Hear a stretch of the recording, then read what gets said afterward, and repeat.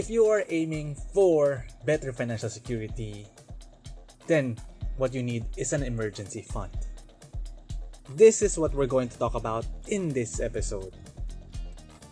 I'm Renz Christopher at ito ang Kaperang Goat, ang podcast na tutulong para ang pangarap na ipon ay inyong maabot. Hey there mga kapera! Welcome back to another episode of Kaperang Goat. At ngayon, pag-uusapan natin yung continuation of what we talked about last time. During the previous episode, napag-usapan natin ang tinatawag natin na Financial Abundance Roadmap. At this is part 2 of that financial roadmap.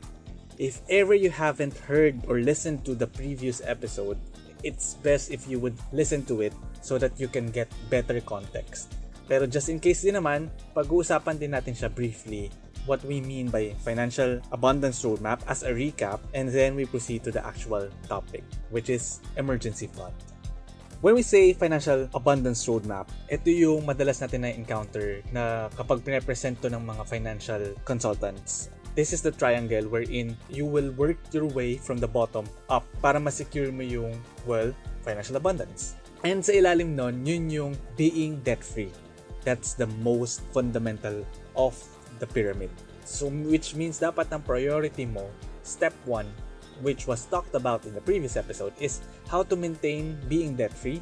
And then kapag you are in a debt situation, how to get out of it. So now we are assuming that you are debt-free. So we move on to the second level of that pyramid, which is to build your emergency fund. Later on, we'll be going to define what we mean by emergency fund. But for now, that's the second level in the financial abundance roadmap. And then once we build the emergency fund, the third level will be an added protection or wealth protection. That is the time wherein insurance comes in. We're going to talk about it in the next episode. But yun yung sinasabi natin na wealth protection because this is something na hindi kaya na ng emergency fund mo eh. These are big expenses na talagang unexpected, which can be major illnesses or major accidents. That's why you need that level once you already build your emergency fund. And then, kapag payapa na lahat, which means na build mo na yung first, second, and third level, that's the time that you can start investing. So, yun yung fourth. Now, we go back to emergency fund. What does it mean pag sinabi nating emergency fund? This is my own personal definition of emergency fund, which is, ito yung naitabi mo equivalent to about 3 to 6 months of your monthly expenses, defined by two characteristics. First is low risk, and the second is highly liquid. And then emergency fund is also classified as savings.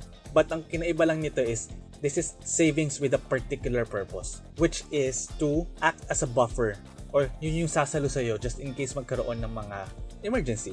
That's why it's called emergency fund.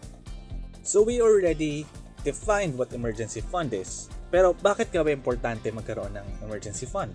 Well, as we all know, life is full of surprises. And meron tayong mga good surprises like birthday surprise, or merong nagpadala sa'yo ng regalo, or biglang yung crush mo, biglang nag-message sa'yo na gusto ko pa rin niya, o good surprise. But there are also bad surprises. Like falling into an accident, or pwedeng nabalian ka, or pwedeng kinailangan mo hospital, or pwede ring unexpected surprises such as yung bumagyo, matangay yung bubong nyo, or yung bumagyo, binaha yung loob ng bahay nyo, maraming nasira, so kailangan ng maraming replacement. Those are unexpected surprises, bad surprises come your way that no matter how prepared we are, sometimes hindi natin ina-expect na darating at darating sila. So that's why we need some defense, we need some security. That's why we are building this so-called emergency fund. And then, generally, we can classify yung mga negative life uncertainties in two ways. Isa is something that would affect your income, which is pababa. And then the second is something that would affect your expenses, and that is pataas naman. Examples ng mga life uncertainties that would affect negatively your income are yung, let's say, ma-lay off ka sa work, which is ngayon medyo nangyayari yan because of the pandemic. And then possible naman na if hindi ka ma-lay off, magkakaroon ka ng pay cut because that's what the businesses are doing to survive. Both of these situations, maapektuhan yung income. Either maka-cut off or mababawasan. And kapag highly dependent tayo doon, ano na mangyayari for the next months? Kasi kahit maputol yung income, your expenses will still flow. And hindi mo naman pwedeng sabihin na, expenses, saglit lang kasi wala rin akong kinikita ngayon. Life does not work like that, so kailangan natin to be prepared. So that's why emergency fund comes in. Sa isang classification naman, second, mga life uncertainties such as accidents, or let's say yun nga, kanina na-mention natin, nasira yung bahay, may kailangan ipagawa, or merong medical expenses na hindi covered ng mga health card. So these are some of the expenses na bigla-biglang tatapon sa'yo, tapos you don't know how to react, or parang mapipilay ka because of these huge expenses na unexpected. Kasi when you have emergency fund, it will cover about 3 to 6 months of your monthly expenses.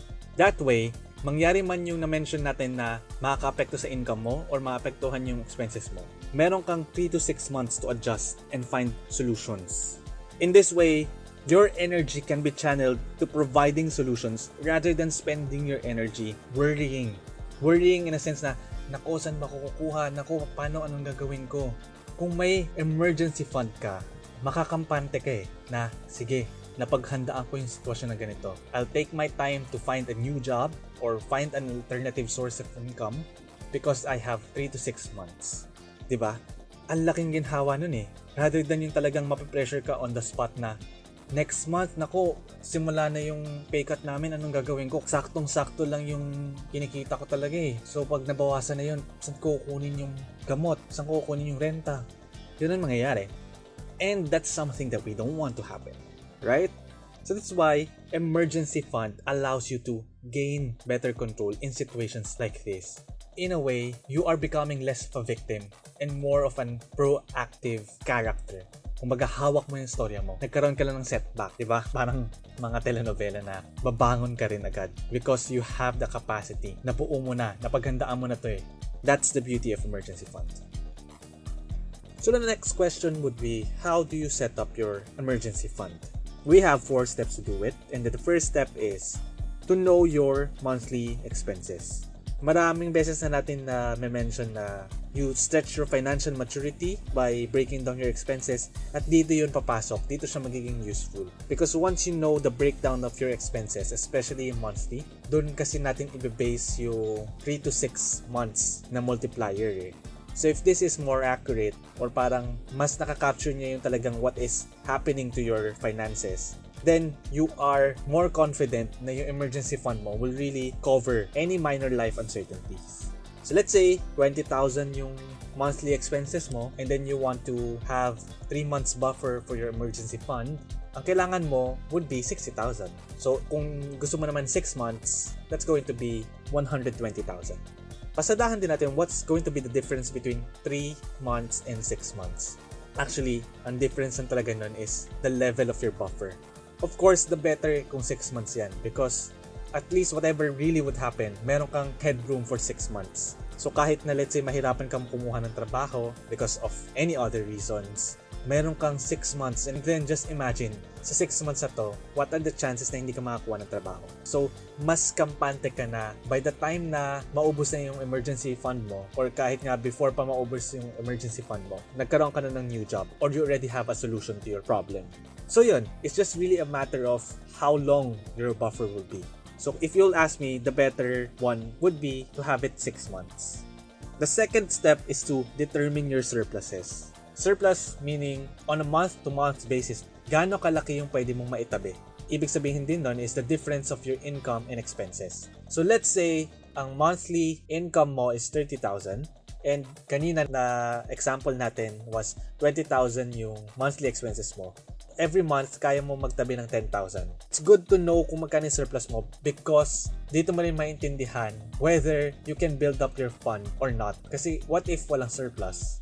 How do you now build your fund? Kung talagang, let's say, 20,000 rin yung income mo, 20,000 expenses mo, how do you build it up? So you need that kind of awareness din para malaman mo na kung ganun yung nangyayari, then what you need to do is to find ways to increase your income.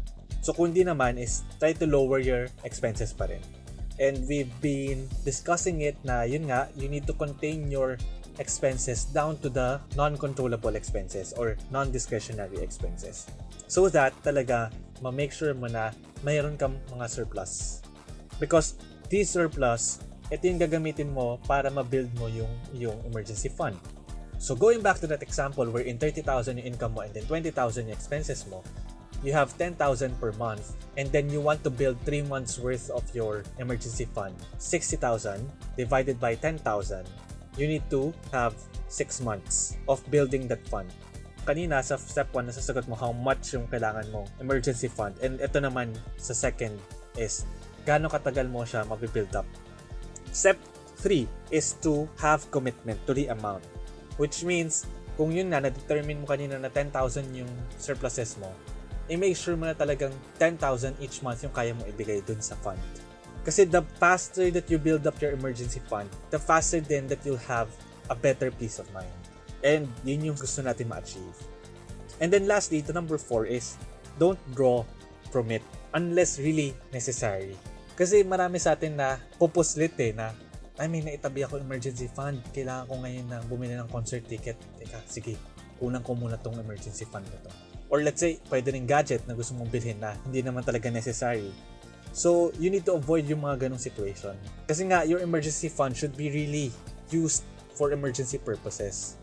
So, yun yung kailangan natin laging isipin o maalala na ang emergency fund natin has limitations when it comes to purpose or saan siya gagamitin. Make sure talaga na it really would be spent on emergencies. So those are the 4 steps that you can take to set up your emergency fund. The next question in your mind is, saan mo itatabi yung emergency fund? For starters, you can just put it in one separate regular savings account.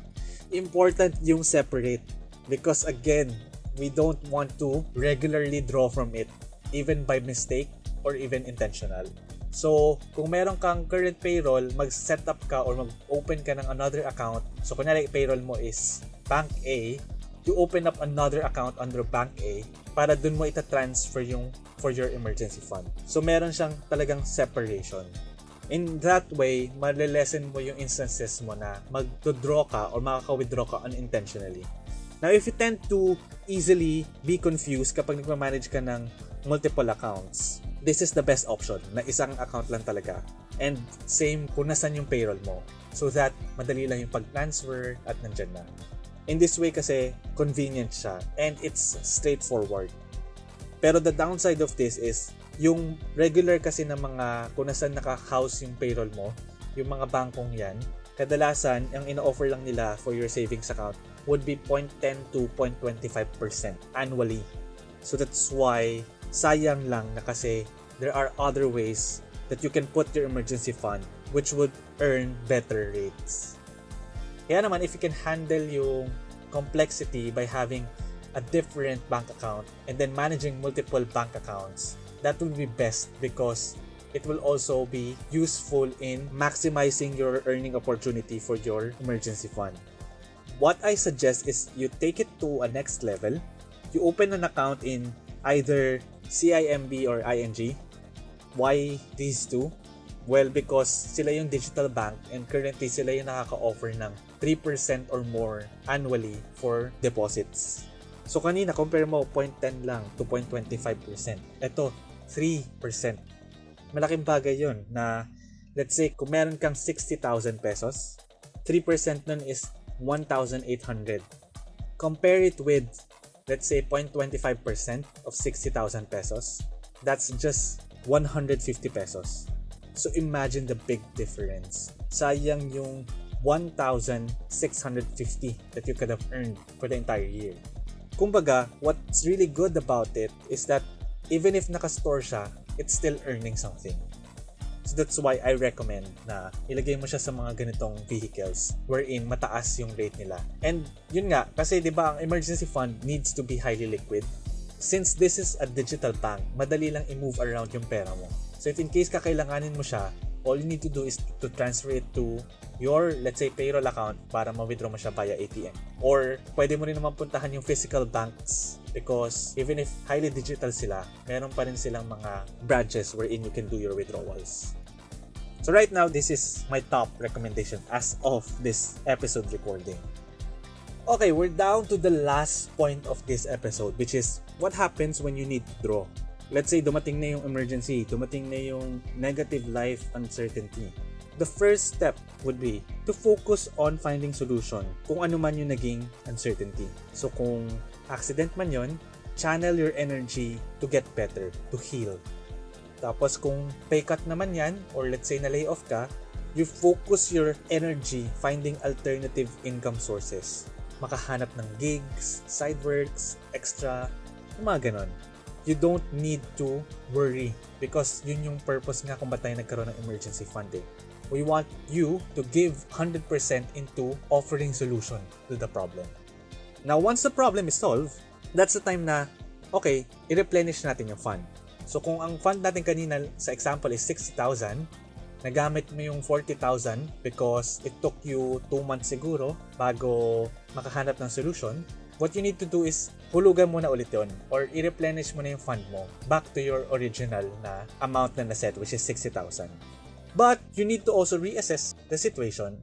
Kunyari, base sa naging experience mo sa na-encounter mo na life uncertainty, i-assess mo whether your emergency fund was enough or not. Para at least, kung sakaling man medyo nagipit ka pa rin, let's say, sa example natin is, di ba 6,000 yung emergency fund mo, tapos yung naging gastos mo because of the negative life uncertainty was 80,000. Then sa next mo na pag once na nakaahon ka na, ang pwede mo na ngayong bagong iset for your emergency fund is let's say 90,000 na or 100,000. So kung di naman, kung let's say yung life uncertainty mo is about mga 20,000 na nagastos mo, pwede mo din naman siyang ibaba. Although yun nga, I still suggest na 3 months pa rin because 3 months is a good leeway and a good headroom for you to move around. So yun, ganun siya. At any time, at any point of your life, by having an emergency fund, you have better security, which translates to hopefully a happier life, diba? And for me, building an emergency fund is a gift you can provide to yourself. Hence, yun nga, once you start being debt-free, you start saving up to build this emergency fund. And kapag naman naging successful ka na in building this emergency fund, hopefully with the help of this episode, you can now build protection and go to the next level, which is yun nga, insurance. That's what we're going to talk about in the next episode. But for now, we are ending our topic and hopefully it was helpful for you. And so far, you were able to understand why you need emergency fund and how you can build it up. Again, if this is useful, I'd really appreciate it if you can share it with your friends so that they'll know why they need to build emergency fund so that lahat tayo happy mga kapera.